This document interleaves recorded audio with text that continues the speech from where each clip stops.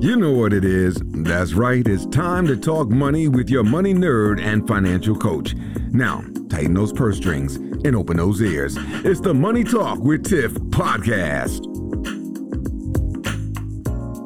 Hey everyone, I am so excited because I have Emmanuel Daniel on the line. Now, Emmanuel is a financial futurist. So you're probably like, what does that mean? Well, he's here to talk to us about cryptocurrency, FedNow, which I know has been a hot button topic, and CBDCs, which we'll get into what that means here in a few. But hey, Emmanuel, how are you? Tiffany, good to be on your show, and can't wait to get down to the points that you just raised. Yes. This is going to be a very informational, not just for the audience, but for me episode. So I'm super excited to get started here. So first and foremost, let's lay a base down for my audience. If people are not familiar with cryptocurrency by now, what is cryptocurrency and how does it work? The one question that people ask about cryptocurrency is that the new gold? Is it a digital version of gold? Is that something that I need to save and I need to put into my portfolio so that I can become rich later in life? Or, and all those things that they talk about cryptocurrencies, that the price will go up, and therefore I must hoard crypto. Is that what I should do? And what's this thing called digital finance or, DeFi? So the thing is that cryptocurrency was essentially, it came into being with this thing called Bitcoin. And Bitcoin was created by an anonymous guy who gave himself an interesting name, Satoshi Nakamoto. And he created a crypto, an algorithm that essentially couldn't be broken and hasn't been broken up to this day. And therefore, it is sometimes called a digital gold, meaning that it's like gold cannot be broken into its constituents. It doesn't mix with other elements easily, and so on. I mean, it does. You can oxidize gold, but when you purify it, its uses are limited, and the value of gold is guaranteed by the fact that there's a limited quantity of it, and it cannot be distorted. And so, if you use that definition, cryptocurrency, the original cryptocurrency, Bitcoin, is exactly that. It's it hasn't been cracked into, and therefore millions of people around the world are trying to get their hand on it, and the way in which it is mined, just like physical gold is mined in the gold mines of Africa and some faraway places. It's mined in the digital space and using an algorithm, in order to be able to capture Bitcoin. But then what also happened was that the technology used to create Bitcoins has been used to create all kinds of cryptocurrencies. So the magic of cryptocurrencies, and here's where your audience needs to hang in there, because every one of us can create our own cryptocurrency. How's that? You can, I can, anyone, your uncle can, and it's only a matter of when we create it, will the people that we want to pay will they accept the value that we give to it? So cryptocurrency has become a very all-encompassing term with any number of cryptos out there. And what some of the creators of crypto have done is they've created applications on them, things that you can do with them. You can transact between cryptos. You can carry a certain application like, create the ability to carry a bond or a piece of information, stuff like that. So there's a lot of things that you can do. Then you ask, what's all this? Why do I need to care? So the original Bitcoin, that's gold. That's like it's worth just getting your hand on a little bit of it and hanging on to it and seeing how that does with the rest of your portfolio. But the rest of the cryptos, they're only as good as they are useful. So if you're in that space, there are lots of things that you'll be doing, including something called decentralized finance, which is, lending it on platforms to other people and so on. And if you want to go deeper that way, you can experiment a little bit. And you need to do that because we're all moving into the digital space. There are lots of things now. When you think about money and you think about what Apple has just introduced, which is, the Apple Vision Pro, which is a virtual reality, augmented reality goggle, right? And you think they have nothing to do with each other. In a way, they have, because the world that we're going to be living in, or rather we're already in there, is one where we can switch between real life and virtual life and augmented life. Augmented meaning that real and virtual coexisting. In other words, I can be talking to you right now. I can be talking to someone else as well in an augmented reality, and feel as if that person is right there with me, just like you are. So for all these new things, the new ways of living that is coming about, we need this digital currency, this digital token by which we can pay each other, transact with each other, exchange things of value to each other and stuff like that. So I want to keep it very simple. I'm saying that we're all moving into the digital world. Things that used to exist in the physical world, like physical gold, needs that digital version of it, and therefore we need to start thinking a lot about it. Now, then the question is, will Bitcoin, go up to $1 million and stuff like that? Now that's a whole different ball game, because the price fluctuates because in the early days of Bitcoin, only 6 investors held more than 50% of the Bitcoin in circulation. But that's now breaking down. More and more people are beginning to own a little bit of Bitcoin. And as that process continues, the price of Bitcoin will fluctuate a lot until it finds a stable price where it becomes more people, collect Bitcoin in order to be able to actually use it. Right now, lots of people are just collecting it to hold. They call it HODL, or hold it, in the hope that the price will go up. I'd say that if you have a portfolio of investments, everything from cash to, securities to a mortgage and stuff, add this as one little bit so that you sort of get a bigger picture of the investment opportunities that are going to be created in the future. Yes, yes. And you have explained crypto so well just now. I'm just, thinking about what I can equate to it, that I use on a regular basis. And it reminds me of video games, right? So for instance, Fortnite, they have the V-Bucks, and Roblox, they have the Robux or something. That's right. Yeah. Right. And so you use your real money to get it initially, but then while you're in the game, which would be like a virtual reality, you have to use that money in order to buy different things. So now that you say it like that, I'm like, okay, it's like a Fortnite. You got it. You got it, Tiffany. You got it. Yeah, that's right. Any kid who's played a video game knows what a token is. Absolutely. Gotcha.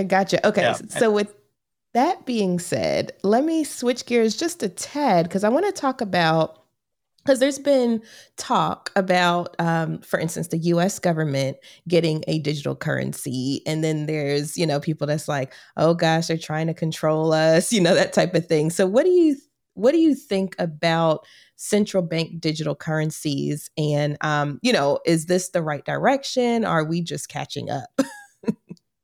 Well, okay. Money. There was a time when we would carry hordes of cash in our wallet and, pay each other and then look for change and stuff. And as the young people know, and the young people in your audience know, that increasingly they don't want to do that. They want to pay digitally, right? They want to pay using their phone. And right now, when you use your phone to tap on at Starbucks, the back end of that is still the traditional credit card that we were accustomed to in the physical period, in the physical era. And that credit card has become digital, right? In other words, you don't need to see a physical card. You can put that information in your phone, and your phone transacts for that. So that transition is now continuing, it's taking a long journey.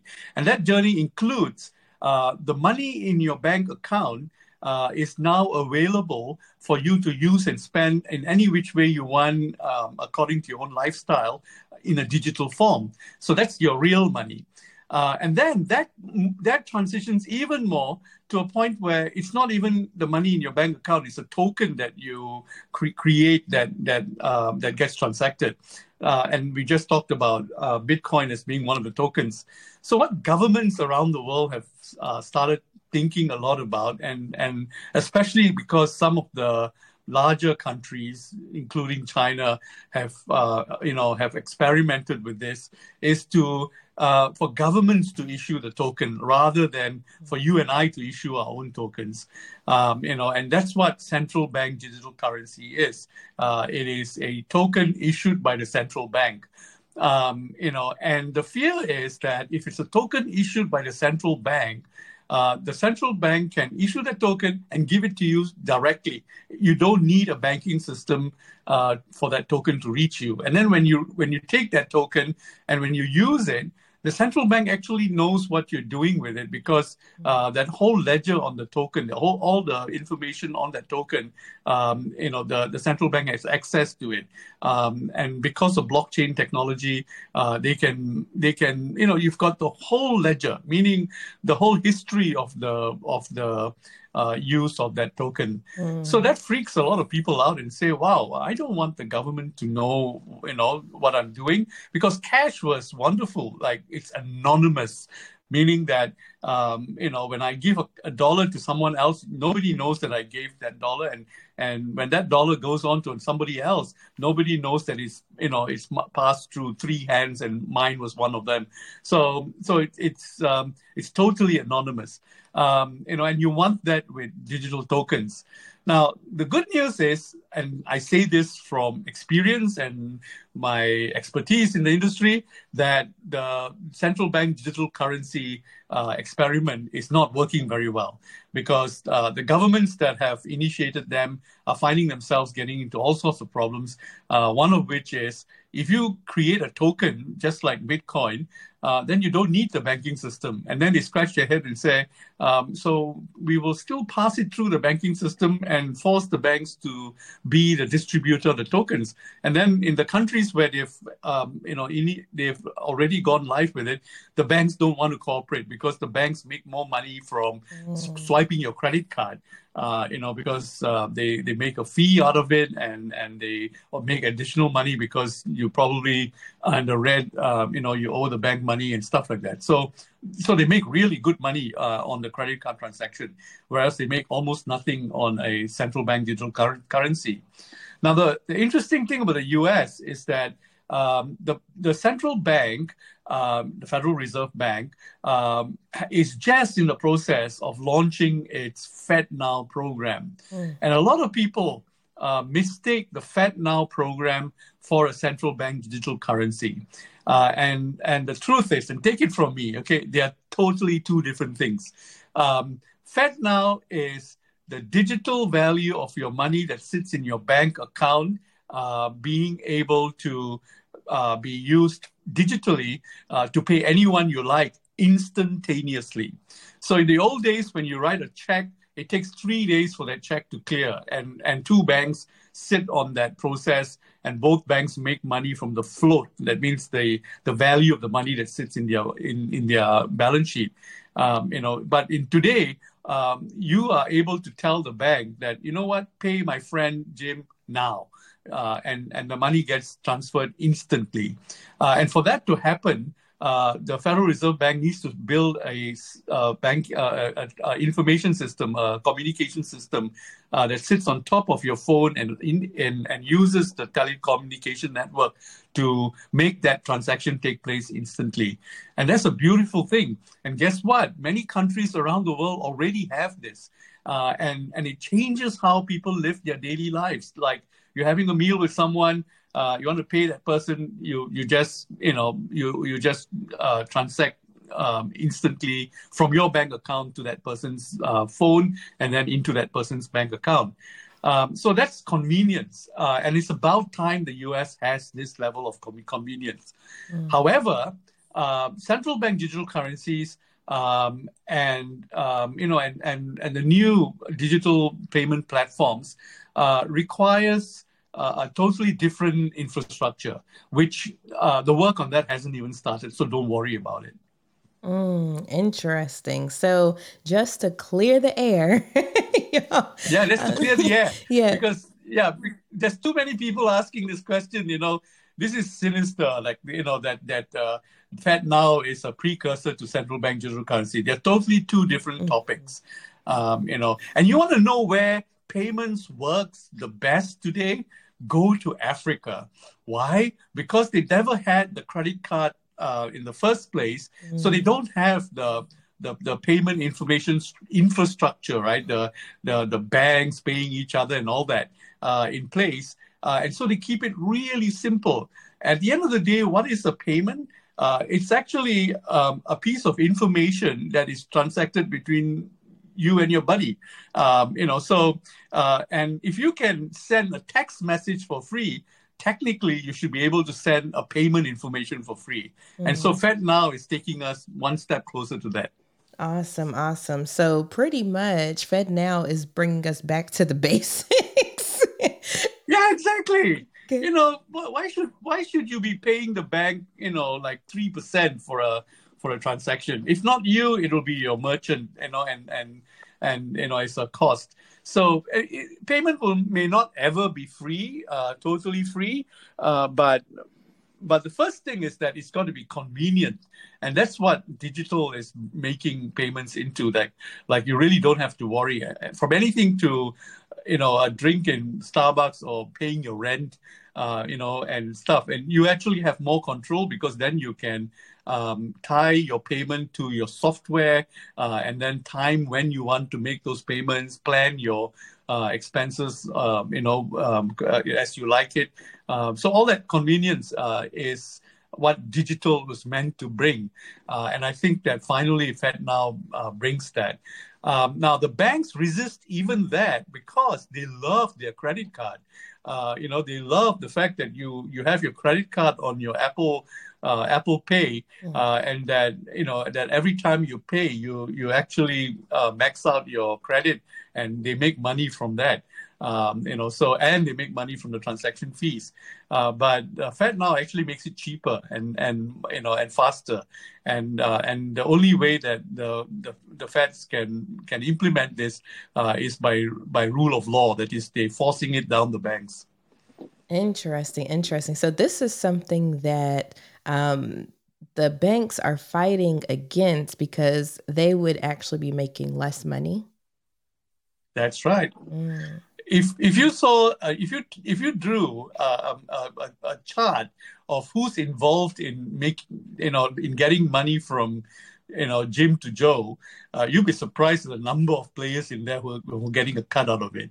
And digital makes that smaller so that fewer people need to be in the process.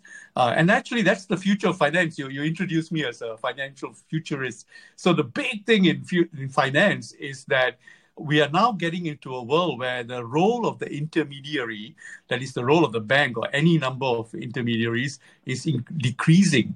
If I can make a payment in Bitcoin between me and my friend directly, and there's absolutely no bank involved, then why should I need a bank to make a payment of ordinary money, like pay my rent, for example? Why should my rent go through a bank? So now the thing is that because banking is regulated, that role is still there, and the regulators would like to see an intermediary in there because there's also problems of fraud and uncertainty and so on. But the idea is to reduce that role and reduce the profits that are generated for the intermediary. Yes, yes. And I'm like, have you ever done a TED Talk? Because I feel like this is a TED Talk. And I appreciate you so much with breaking this all down for me and my audience. And I know I've learned a ton, and you've given me some things to think about as well as the audience. So with that being said, I know you have a book out. What is that book if people were interested in learning more about you or learning more about the book? Okay, my name is Emmanuel Daniel. So if you go into my blog page, emmanueldaniel.com, you'll see the book. It's called The Great Transition. The personalization of finance is here. And I have on my book cover the picture of an ice cube. So what I'm saying is to everyone, okay, you don't have to know finance to understand what I'm talking about. And I say that, there was a time when ice was something that you saw out of the lakes and put it on horse-drawn carriages, carried hundreds of miles to the city, and then it finds its way into, to keep fish fresh or into your gin and tonic. And what is ice today? It's something that you produce, you're in total control of in the refrigerator in your home. And money is like that. The dollar that you have in your pocket might have sold around the world twice, subject to inflation rates, exchange rates, bank charges, all security costs, all kinds of factors that is really not in your control. So, and you worry about inflation, for example, and whether the value of your money can hold over a period of time. Now, the personalization of finance is we are heading in the direction. We may not entirely reach there, but we are heading in a direction where one day that you and I can transact with each other, currency or something of value, which we produce ourselves in our own refrigerators. And in finance, the idea of refrigerator, it's like, what's the magic of refrigerators? It's a synthetic chemical called CFC. So in that book, I describe what the CFC of finance is going to look like. And here, and then here's where I get a little bit technical. I talk about identity, value, verification and information. If the banking system, or rather, if the technologies that are challenging the banking systems, if they got these four elements right, you've got a refrigerator in your home. Interesting. So much to think about. Well, There's so much to think about. Yeah. I mean, just think of it as heading in that general direction where eventually you'll have more control over your money. Gotcha. Okay. Well, I will definitely have all of that information in the show notes. If people were interested in connecting with you other than the book, so maybe on social media, where would they find you? Oh, just Emmanuel Daniel, and on my blog, drop me a note. Happy to answer any questions, because I think that by answering questions, I also know where the questions are coming from, and sometimes I learn a lot. So I'm very happy to hear from anyone. All right, perfect. Well, I'll make sure I have all of that in the show notes, and I appreciate you so much coming on the podcast and having this TED Talk with us today. Tiffany, you do a great job. I mean, your other programs, I've listened to them, and you break down ideas, and the biggest thing about money is keep it simple, right? So that's what you do best, and I love your show for that. Oh, thank you so much. Yes, definitely try to keep it simple over here. No, absolutely. It is. For sure. Well, thank you so much, Emmanuel, and I hope you have a wonderful rest of your day. You too. Bye-bye. Thank you for listening, joining, and being a part of the Money Talk with Tiff podcast this week. You can check Tiff out every Thursday for a new Money Talk podcast. But if you just can't wait until next week, you can listen to previous podcast episodes at moneytalkwitht.com or follow Tiff on all social media platforms at Money Talk with T. Until next time, spend wise by spending less than you make. A word to the money wise is always sufficient.